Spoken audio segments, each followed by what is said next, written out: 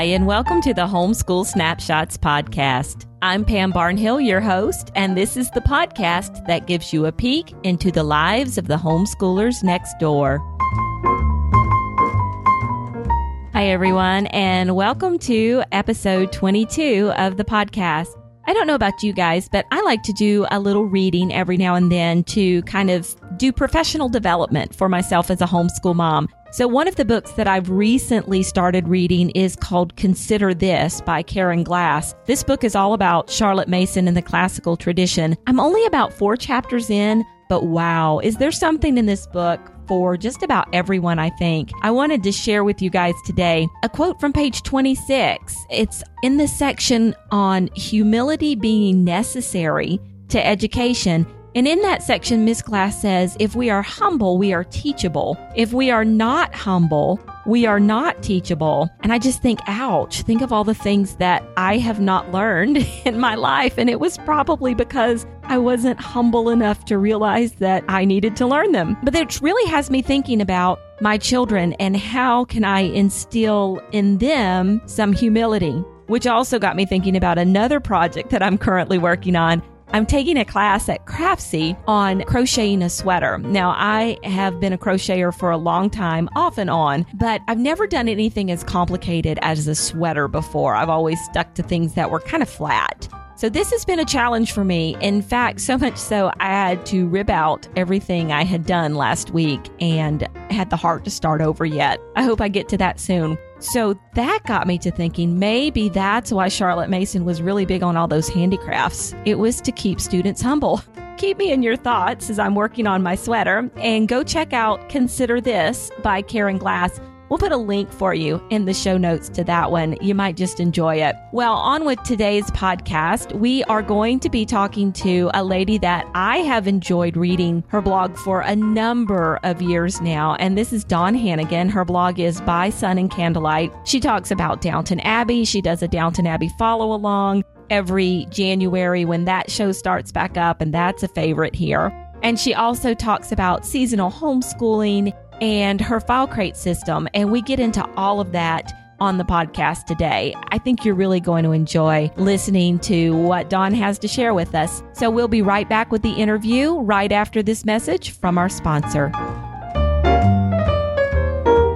Today's podcast is sponsored by SimplifiedOrganization.com. So I have a question for you. Are you a paper planner, or are you a digital planner, or are you like me? I am actually a hybrid planner. But if you're trying to figure out which method might be best for you, I have some help for you. If you head on over to SimplifiedOrganization.com/snapshots, there are some fun tools for you there to help you figure out if you're paper, if you're digital, and then what you can do about being either one. There's a quiz there that you can take to see if you would be better suited to one or the other. And there's also a webinar there that my good friend Misty Winkler has recorded on the benefits of paper versus digital planning. She's going to let you decide which side you fall down on. And then she's got lots of great tips and tools to help you make the best of whichever decision you made. Head on over to SimplifiedOrganization.com/snapshots to get access to the quiz and your free webinar. Our guest today is Dawn Hanigan, a homeschool mom to 4 boys, ranging in age from young adult all the way down to toddler. Her blog, By Sun and Candlelight, is full of inspiration about organization, planning, books, crafts, and so much more. And it's well worth the visit for the lovely nature photography alone. Dawn is the mastermind behind a home organization method she calls the file crate system, which I can't wait to talk to her some more about today. Welcome to the show, Dawn. Thank you, Pam. It's so nice to be here. Thank you for having me. Well, this is going to be a fun conversation because I have been a fan for a long, long time. So I'm just so happy you're here. Oh, thank you very much. Well, tell me a little bit about your family. Well, as you mentioned, I have 4 boys. Our oldest is 20, and he'll be a junior in college this fall, which I can hardly believe. Our second son is just turned 16, and then we have a 13-year-old, and then we have our happy surprise from a couple of years ago, little bear, and he just turned 2 in May. And my husband, Bill, and I have been married for, let's see, it seems like forever. It'll be 22 years in October. We met in college. We started dating when I was 19, 20 years old, and we live here in Massachusetts and live close to our families, and have been homeschooling for, this will be our 16th year of homeschooling, actually, which is also hard to believe. Yeah, I know that the time flies. Well, tell me a little bit about how you got started with the homeschooling.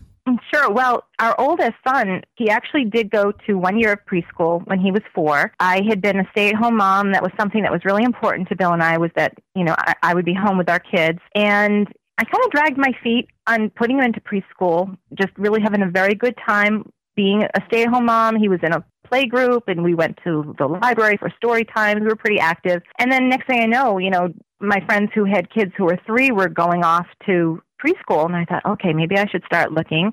And he did have a nice preschool. It was a nice experience. But when the time came for kindergarten, our city actually had decided to go to full-day kindergarten. So they had gone from just a little half-day program, it may even have been just a few days a week, not Monday through Friday, to all week from, say, 8:30 till 2:30 or 3 o'clock. And we just, both Bill and I felt we really didn't want him away from home that much. He was young. He was, just 5 years old, and I just felt like that at that age, most of his time should be spent with his family and his less with just, say, teachers and peers. So we really kind of struggled with it a little bit. And I don't even remember how I heard about homeschooling. To this day, I can't remember where I first heard of it and got that information, but somehow it came out that Massachusetts does not actually require kindergarten. They need to report in at 6 years old. So we kind of thought, well, you know what? He's already reading. He's doing math at a second grade level, and he's pretty adjusted. He wasn't a kid who had any trouble with me dropping him at preschool. He was always happy to see me go and happy to be picked up, but he was pretty adjusted that way. So we decided to just give it a year. And it was just during that first year that I started researching it, because even though I think we were pretty much planning that he would join back up at first grade, it was just natural. I wanted to find out about homeschooling, and I was floored to find out that there was a lot of homeschoolers in the area. And this is where I grew up. We were living in the town that I grew up, and it just really appealed to us. I loved teaching him. He was a joy to teach, and we still stayed very active with everything that we were doing. So that was really where it started. And the next year, it was sort of a no-brainer. It was like, well, let's just keep doing this. This is too much fun to not do it. And I think because we found a great group around us, and I had support from our family and from friends and some of good friends that I found homeschooling, it was just our decision to continue. So that's really how we got started 16 years ago now. So you just kind of naturally rolled all the other boys in as they came along. Exactly. Yeah. I don't even remember there being a conversation when our second son was, ready for school. It wasn't even, he didn't go to preschool. It was just, we homeschooled right from the start with all of them. And our littlest one now, too, will be, we call it baby schooling right now.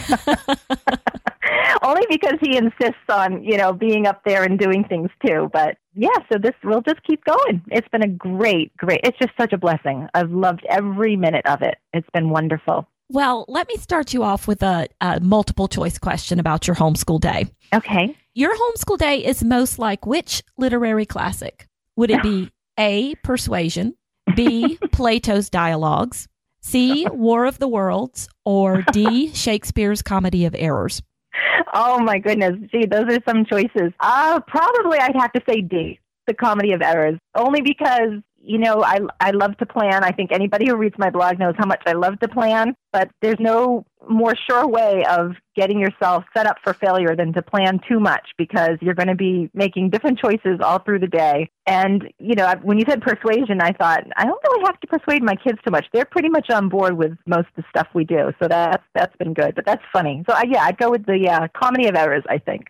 Well, it's funny because I always say that I love homeschool planning so much more than the actual homeschooling itself. I think I've said those very words. Absolutely. I think we probably all have. The plans are perfect. The homeschooling gets ugly. The idea of it is always just a beautiful thing. And I love, like this month right now is when I'm doing my homeschool planning. Everything sounds so wonderful. I'm projecting out each month of the year and all the things that we're going to do. But I know now from many years experience that that's not how it's going to happen. And, we'll just, we always have a plan B, or we'll just do the best we can. And there's always next year. Well, that's funny. I think as long as we're not putting this kind of undue pressure on ourselves to have to stick with the plan, I really don't think there's anything wrong for those of us who enjoy it with the fun of making a beautiful plan. I agree with that, absolutely. Because I think it just helps me really sort of focus in on what things I feel are important, because the more you plan, you're returning back to certain things that you want to see happen in your day or your week or just your homeschool year in general. So it's sort of helping you fine-tune the overall plan for your family and for each of your kids, I think. So I think planning is great. And like you said, as long as you have a good attitude about when things not just, go wrong, but you've really gotten off track. I've had that happen before. And I think that the longer that you homeschool, the more you realize that it's okay. You can come back from that. Everything you're doing every day matters, even when it's not, that perfect outline that you had for all of the lessons that you're going to do or the curriculum you're going to follow week by week. To just know that you're giving them such a great environment and you're surrounding them with so many materials. There's no way they're not learning and having a really good educational experience. Yeah, that's true, whether you follow those plans perfectly or not. So, yeah. Well, but the plans are still a good thing. Yeah, it's still a good thing. If nothing else, it inspires me. So yeah, and they look so pretty all neat in your notebook. Well, what's the best piece of homeschooling advice you received as a homeschooling mom when you started? When I started, I would say that, I remember being told by a lot of the older homeschooling moms to relax, to just try to relax and trust myself. And I think that when I think back to that first year especially, I was really nervous, but I was more nervous about telling people that I was homeschooling than I was actually about doing the homeschooling. I actually felt pretty confident about what we were going to do, but it was just the telling people part that I would get so nervous about, what am I going to say if someone asked me this or that? And I remember, a few of the moms saying, just relax about it. What you're doing has been okayed by all the people that matter, meaning mostly you and your husband, and you just trust in yourself. Trust that you are doing what you feel is best for your children, and you know instinctually what's going to work for them, and try not to worry so much about what other people think or about your decision. Just be comfortable with what you're doing. So I think that's probably something that it took a while to work that into me because, even for a few years, I would still get, is someone going to ask us why we're here on a, Tuesday at 2:00 or 1:00 in the afternoon? Why aren't they in school? And now I don't even bat an eye at that. So I think I finally have relaxed. I hope so. By now I should have, right? Well, what's a piece of advice you wish you would have received when you first started homeschooling? What do you wish someone would have told you? Oh, gosh. Well, for as organized as I like to try to be, I think that a real wake-up call for me was the year that we were getting my oldest son ready to apply to college. And I really wished that someone had said to me early on, look, this is going to fly by. Time is going to go really fast. And all of a sudden, this moment is going to be here. And you're going to really wish that you had been very accurate with your record keeping and, reviewing things that you've done. Because for a homeschooler to get ready for college, you have to put together your own transcript. Well, it depends on the different paths that you can take. But for us, we had to put together a transcript, book list of things you've read, and then even the SATs. And I feel like I kind of kept my head in the sand a little bit too long. I feel like everything was sort of coming at us. Of course, that was also the year that I became pregnant with Little Bear, so that probably had a little something to do with being a little off base on that. But, I swore that with the next one coming along, we'll start earlier. We'll make sure that we know, say, for instance, for that school, you need to take the SAT subject test in chemistry and science or whatever, because that really kind of was a last-minute thing. We were scrambling a lot, and there was a lot of pressure. So I think that I wish someone had said to me, it's going to go fast, and be prepared for the end game, and know what that end game is, because not all kids are going to go to college. But for our oldest, that was something he really wanted to do. And I felt like we were very fortunate because we were able to sort of pull it together, but it was a real pressured time. So it does go fast, and just to be ready for that last sprint there. Oh, that's a great piece of advice. Nobody has ever said that to me, and so I'm furiously taking notes over here. Oh.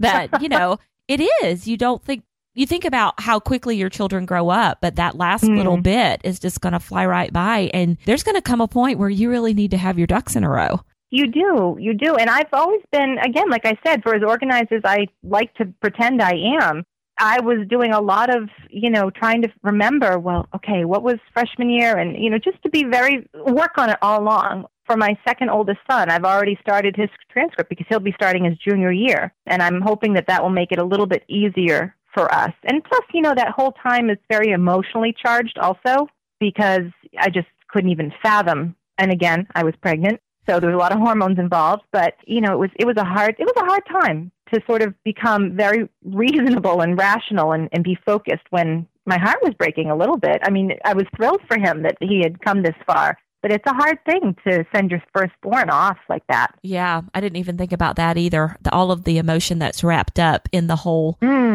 everything you have to do. So great advice. Well, Dawn, what's your favorite subject to teach? I have to say my favorite subject to teach is nature study. Oh, yes, I can see that. I absolutely love that. Yeah, I could teach that 24/7. I love that. And I also love history. That's my other thing that I enjoy teaching, too. I always get really excited about whatever history we're doing.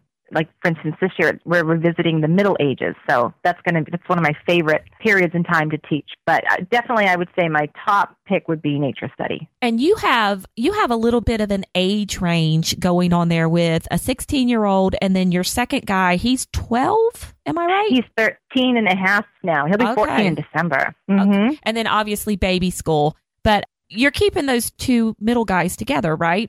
When you do history or nature study? The oldest, you mean the 16 and the 13? Mm-hmm.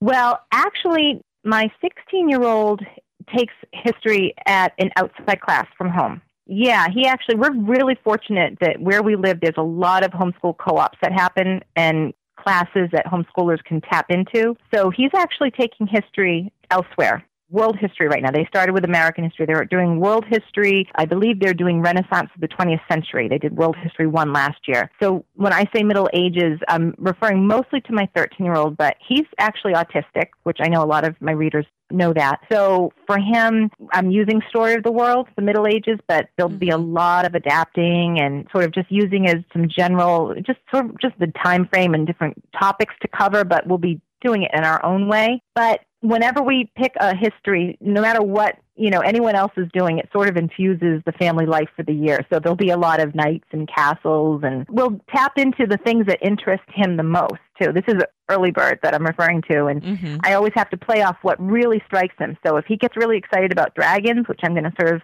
talk about in September, roundabouts Michaelmas, then we'll go with that, and the house will be all about dragons for a little while. But I remember, in fact, I said to Crackerjack back when I said, I'm doing the planning and we're going to do Middle Ages next year with Early Bird. And he was thrilled because that was his favorite time. He loves the Middle Ages. So I think he'll definitely be digging in a little bit too, along with us, I think. Oh, yeah. I think those older kids, they're always listening in, whether they mean to be or not. I think so. Plus, we'll be using things he used himself. So I think he'll be like, oh, that was fun. I remember that. Well, which subject is the hardest for you to teach? Oh, math. Math, hands down math. I was an English major, definitely math. And for me, Bookworm, my oldest, he's just a math kid. He just loves it. In fact, he started as a math major at BC when his freshman year. It's now his minor, and computer science is his major. But he loves math. He was brilliant at learning math all on his own. We used Saxon up until a certain point, and then he started taking classes at the local community college. And that was really easy for me because I didn't really have to teach it very much. So it's sort of a different story. The second one coming along, it's, Mom's not really a math aficionado. So I would definitely say math is not my favorite subject. It's just not a good fit for me. What's a skill that you think is important for your kids to learn before they grow up and leave your home? I would say a skill that I would like the boys to take with them would be being positive in life, remaining positive about things. And I think that would be through appreciating the little things in life. I think that's something that's really important to me, just as a person in general, is being able to find joy and comfort in daily life, in the little things that you might overlook. But, the big things are great. And obviously we're always grateful for blessings of health and good home and good family and good work and things like that. But to really be able to stay positive because things can not always be terrific. There can be challenges and hardships that you face, but being able to find some joy every day in the little things and keep a really good positive attitude. I also think that we're really surrounded by a very negative culture at times. There's a lot of ugliness out there. There's sarcasm, and there's just things can be kind of dark sometimes if you're really tuning into, whether it be the internet or whatever, or just, I think that being able to have a positivity inside yourself and remaining happy inside for little things like noticing, the sunrise, or, if there's a new bird at the feeders. And I'm going to go to nature things because those are the little things I notice a lot. But even just in your home life, the little things like, Dad came home early today from work, and isn't that a really nice thing? And that's a comfort. So I think that might be something I would try to, so maybe it's a little bit of a positivity and gratitude, I think would be maybe the two things that I would try to, and I don't know if you'd actually call those life skills now that I've just described those, but. I think whether it's a life skill or not, I think it's a great trait to have. And I think, describing it as gratitude, that's probably the perfect definition for it. Yeah.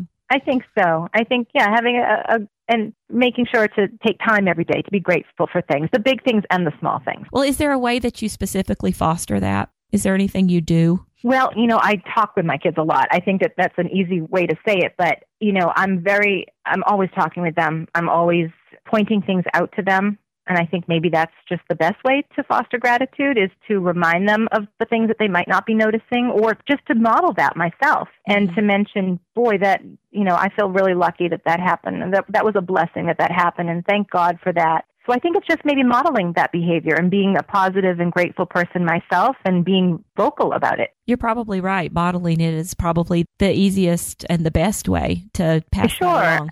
I try to encourage them to say their prayers and have that ability to sit down and think about that. But, that I think that has to come from inside. And I think that just becomes something that you want to do as an impulse, a natural impulse in yourself. And I really do feel that, we can teach kids as much as we want, but what we show them and what we model for them is what they will take with them into life. Yeah, exactly. Do you have a homeschool hero? A homeschool hero? That's a really interesting question. And of course, I start to think about, different people I've known, whether it be people in real life or people on the internet or books I've read. And there are a lot of different people that I definitely admire. One of the things that strikes me about that question, though, is I really feel like people who homeschool despite challenges have my admiration. I've been very fortunate, very blessed that I have a lot of support in my homeschooling. My husband supports it. My family's very supportive. I have a great homeschool group around me. I'm healthy. All these things have made homeschooling, I don't want to say easy, but in a sense, easy for me. It's come very easy to me over the years, and I'm so grateful for that. I also have friends who have faced a lot of challenges and have still found the ability to homeschool because they are so committed and feel that it's really the best thing for their children. So I have a friend who got divorced, who became a single mom and had to work, but found a way to still make it work for her and her kids. I have a very good friend who has been, and her health has been compromised for a lot of years, and she's low on energy. And believe me, I know how much energy it takes. And I'm, on a good health day, it takes all of your energy and then some. And she really struggles, but she still commits to homeschooling, and she finds a way to make it work for herself and her family. And then I have a friend who homeschools in an area that's she's isolated. She doesn't have a great support group around her or activities that she can tap into with her kids. And that's hard for her. I know that wears on her too, but she still finds ways to make it work. So I guess in a sense, when I think of someone that I really admire as a homeschool hero, it's people that are homeschooling despite challenges and really feel committed to it and are doing it for their children because they feel that it's the best thing for them, for the kids' education, but for their family as a whole. And so I really admire that about homeschoolers that face those types of challenges. I think that's my favorite answer to that question ever. Oh, even after, I'm glad. Well, that's nice. Well, you know what? It's true, though. I try to be very grateful for all the things that I have that make it a little bit easier for me. But gosh, some people, they have to work so hard at it to make it happen for them. And they're committed to carry through. So that's awesome. Yeah, absolutely. It's funny. I was talking to a friend the other night about this interview. I was talking to two friends, actually, and somebody asked me, well, who is that you're going to interview? And I looked at the other lady because she goes to my church. She's Catholic as well. And I looked at her and said, "It's the file crate lady." And she's like, "Oh, I have one of those." So you're very well known in certain circles for your file crate system. So tell me how, and we're just going to, I think it's going to be very difficult to describe this verbally in a podcast. So we're going to put a bunch of links in the show notes so that people can go over and find links to your file crate system and see all of your great pictures and descriptions. But tell me how this started. Oh, well, that's a great idea. No, actually, it's funny that you mentioned that because it's been so many years. I actually went back to the first time I posted about it on my blog to refresh my memory. I actually started using the file crate system, quote unquote, which, there's a lot of people that use tickler files, I think is the technical term for using folders in that way. But I started using it roundabouts the first year I started homeschooling. I just decided that I wanted a folder a week in which I could put bookworms, worksheets, or whatever it was, notes. I think would have a little notes in there. So I've been using it for 15 years or more. And, I've sort of grown it over time. The reason why I like it so much is because I am an organizational junkie. I love planners. I love calendars. I love the latest and the greatest new thing to come along. I still haven't really gone to the iPhone stuff or I don't use computers really. It's all paper for me. And you love office supplies too. I love office supplies. Staples is such a dangerous place for me. I really have to plan my trips accordingly. But, I think that one of the reasons I like it so much is because I'm consistent with it. And because I will use something, I'll buy a couple of calendars a year. I'll make myself a calendar. I'll band it after a couple of months. And I'll have such guilt thinking, oh my gosh, all the time I put into that and it wasn't the right thing. And, part of that's me because I tend to be a bit of a perfectionist about things. And if it's not exactly what I want it to be doing, I'm over it. But with the file crate, I've used that every single year. And it just really, I find it's a way of staying on top of things and keeping organized. And I'm always trying to look for ways to tweak it a little and make it work a little bit differently or bring other components into it. I'd love to just use that and that alone because as much as I love all those tools, I get frustrated when I have too many things on my kitchen counter. I'm using too many tools and then information gets sort of, watered down or spread too thin here and there. But I think so it's been a long time, but it pretty much started, I think, officially with my first year of homeschooling back in 1999, 2000, I guess it was. Yeah, 2000.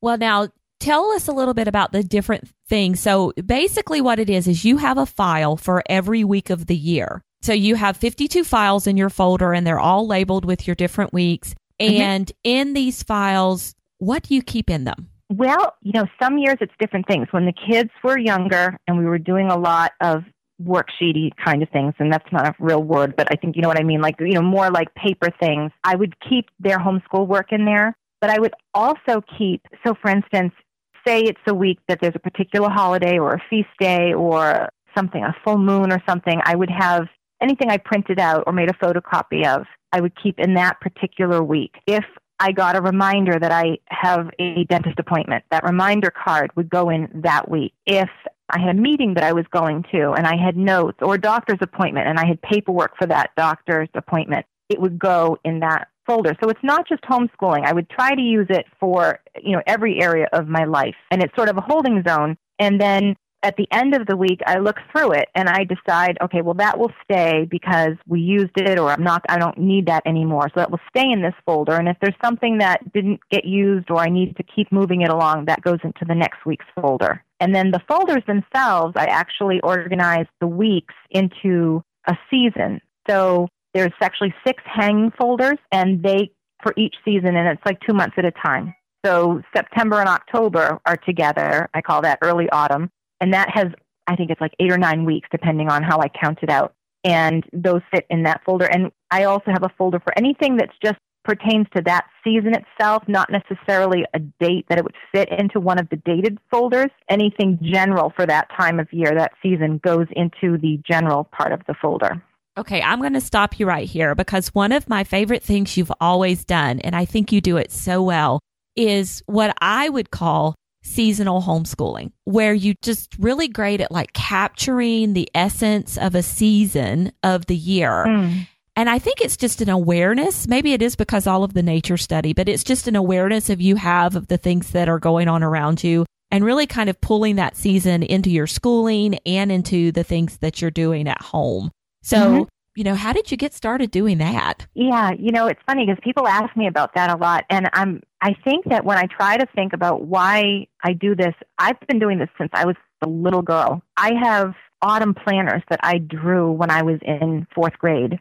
It's always been, I don't know why. I don't know. I mean, I didn't grow up in the country. I grew up in a suburb, but I've always been just very much attuned to the seasons of the year. I've always loved them. And when I say the seasons of the year, I'm talking more like both natural and liturgical.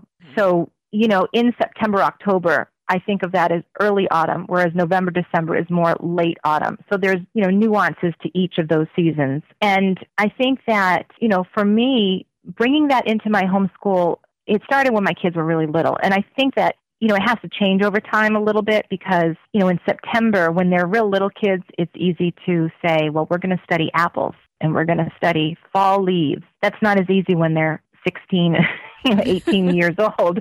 But that's not to say that in September we can't, as a family, go to the apple orchard, or I can't put a big bowl of apples on the table and we might make applesauce one weekend, whether it's me just doing it myself in the background and it's filling my kids' senses. They're smelling those apples. They're aware that mom's making applesauce, or maybe they're helping me. So at different times of their lives, it's infiltrated their homeschooling or their home life in different ways. And I think that even though when they're older, I might not be planning out a curriculum around the seasons the way I do when they're real young, I still want that to be part of their life. And it is the awareness. And I think it's because it's always been such a part of my life, and I really take so much joy from it. I feel like it just keeps me aware of those little joys every day, and every week there's something. Right now I'm trying to work on, I've done this before, where I try to assign every week to a nature theme. That, in September and October, I'll sort of jot down 8 or 9 different themes and assign it to a week. And I think it just makes you more mindful. And it's going back to those plans. If it doesn't happen, it's okay. It's still been in my head. It still somehow there's a little bit of it that weaves itself through our week as a family or in home. Maybe it's homeschooling. Maybe we've taken a field trip and we've come home with apples and we're going to do some apple fractions. So there's different levels, I guess, of seasonal home learning. But right now it's really nice for me because I have kids at all different levels. So I'm, planning a little bit for Little Bear. My 13-year-old he's autistic, so he's a very young 13-year-old. So he still loves doing anything that you would do with a preschooler, he's up for. And so that's wonderful for us too. And then the older kids, they'll just sort of be a little more in the periphery, but I hope that they're sort of just taking in all of this and being aware of it, and maybe it's just sort of enriching their seasons for them. I guess it all goes back to what you were talking about earlier with that, the gratitude for the little things around you. It really all kind of ties together for you, doesn't it? It really does, because I just see so much of the world around us and nature. We're so blessed with all these beautiful things that happen every year for everybody, no matter where you live or what kind of home you live in, or these all happen over and over. And it's a nice familiarity that returns every year. And I think, every year we get to do this again. And that's the greatest blessing in life, is that we get to be here again in September and enjoy all that September brings for us. That's just such a huge joy for me. And I think maybe that takes a little pressure off too when you think, oh, we didn't go to the apple orchard. Well, God willing, we'll go next year, because September will come again and the apples will be in season again. Yeah, that's a great attitude. I like it. That's awesome, because I'm the person who doesn't make it to the apple orchard. Oh, we don't make it every year. Well, here's a little secret. I don't make it there every year either, but I'll have those apple books in a basket, and I'll pick up some apples at the farm stand if I'm not getting to the orchard. And that's what I mean about different levels. There's different levels, and it's the fall leaves. I'd love to do that with the kids. I love to bring in fall leaves, or maybe we'll do the crayon rubbings. There's different experiments you can do when they get a little bit older. And so that's what I'm working on right now, is I'm working on this sort of, outline of each week, things to look at. For me, I weave in feast days and things that are happening in our liturgical calendar as well. And sometimes there's some crossover. I really love being able to celebrate with a little bit of a natural touch too with my kids, whether it's the food that we're eating, or if it's the flowers that I'm including, or, something we might do outside in nature. For Palm Sunday, I love to take a praise walk and go around and just, be so grateful for the world around us. Butterflies in the spring tie in so nicely with the Easter time. Easter, yeah. So that I love tying those two together. It's a real passion of mine. And maybe it's just a way of tapping into different things that matter to me. It's been a real joy for me. So that's just a real passion of mine. Oh, that's awesome. Well, it's very inspiring to the rest of us. So we sure do appreciate you doing that and sharing it with us as well. Oh, that's nice to hear. Well, I'm glad that people listen to me when I ramble on about it, because I feel like sometimes I'll think, oh boy, here I go again. I'm talking about that same subject I talked about last year, but maybe there are some new readers that didn't catch it last year. No, I think so that's good to hear. I think your readers like to revisit it again with you. So, good. Well, Dawn, are you ready for a pop quiz? Sure, that sounds like fun. Okay, one word: chocolate or vanilla? Vanilla. Pen or pencil? Oh, pencil. Talker or listener?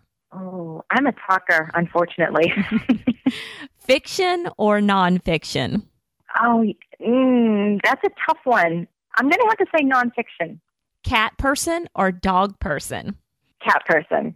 Lord of the Rings or Star Wars? Oh, another hard one. Oh, gosh. I grew up with Star Wars, but Lord of the Rings is a little more relevant now, so I say Lord of the Rings. Ocean or mountains? I'm going to say ocean, but probably not like the beach you're thinking of. I'm thinking more like a rocky tide pool kind of ocean. Essay or project? Project. Well, Dawn, tell everybody where they can find you online. Well, my blog, By Sun and Candlelight, which is, www.dawnathome.typepad.com. I'm also on Facebook, By Sun and Candlelight at Facebook. I don't know the actual address, but if you go onto Facebook and look for By Sun and Candlelight, you'll find my page. And I'm also on Pinterest now because I resisted as long as I could, and that's so much fun. And that's under my name, Dawn Hanigan. And I think that might be everywhere I am right now. I'm not on Instagram yet, but I'm curious about that, but we'll see. I was just thinking that Instagram was a place that Dawn Hanigan needed to be. So I've had people say that to me because I guess it's a lot of photography, and I love photography, so I might have to check that out. We'll see. Well, thank you so much for joining me today. Oh, it was my pleasure. Thank you very much for having me, Pam. That's episode 22 of the Homeschool Snapshots podcast. I hope you enjoyed joining me today. I always love it when you're here. Don't forget, for easy access to all of the resources Dawn and I chatted about today, you can find them in the show notes at edsnapshots.com/22. We'll have everything for you there. And I'll be back in a couple of weeks with another great interview for you. And until then, keep on homeschooling.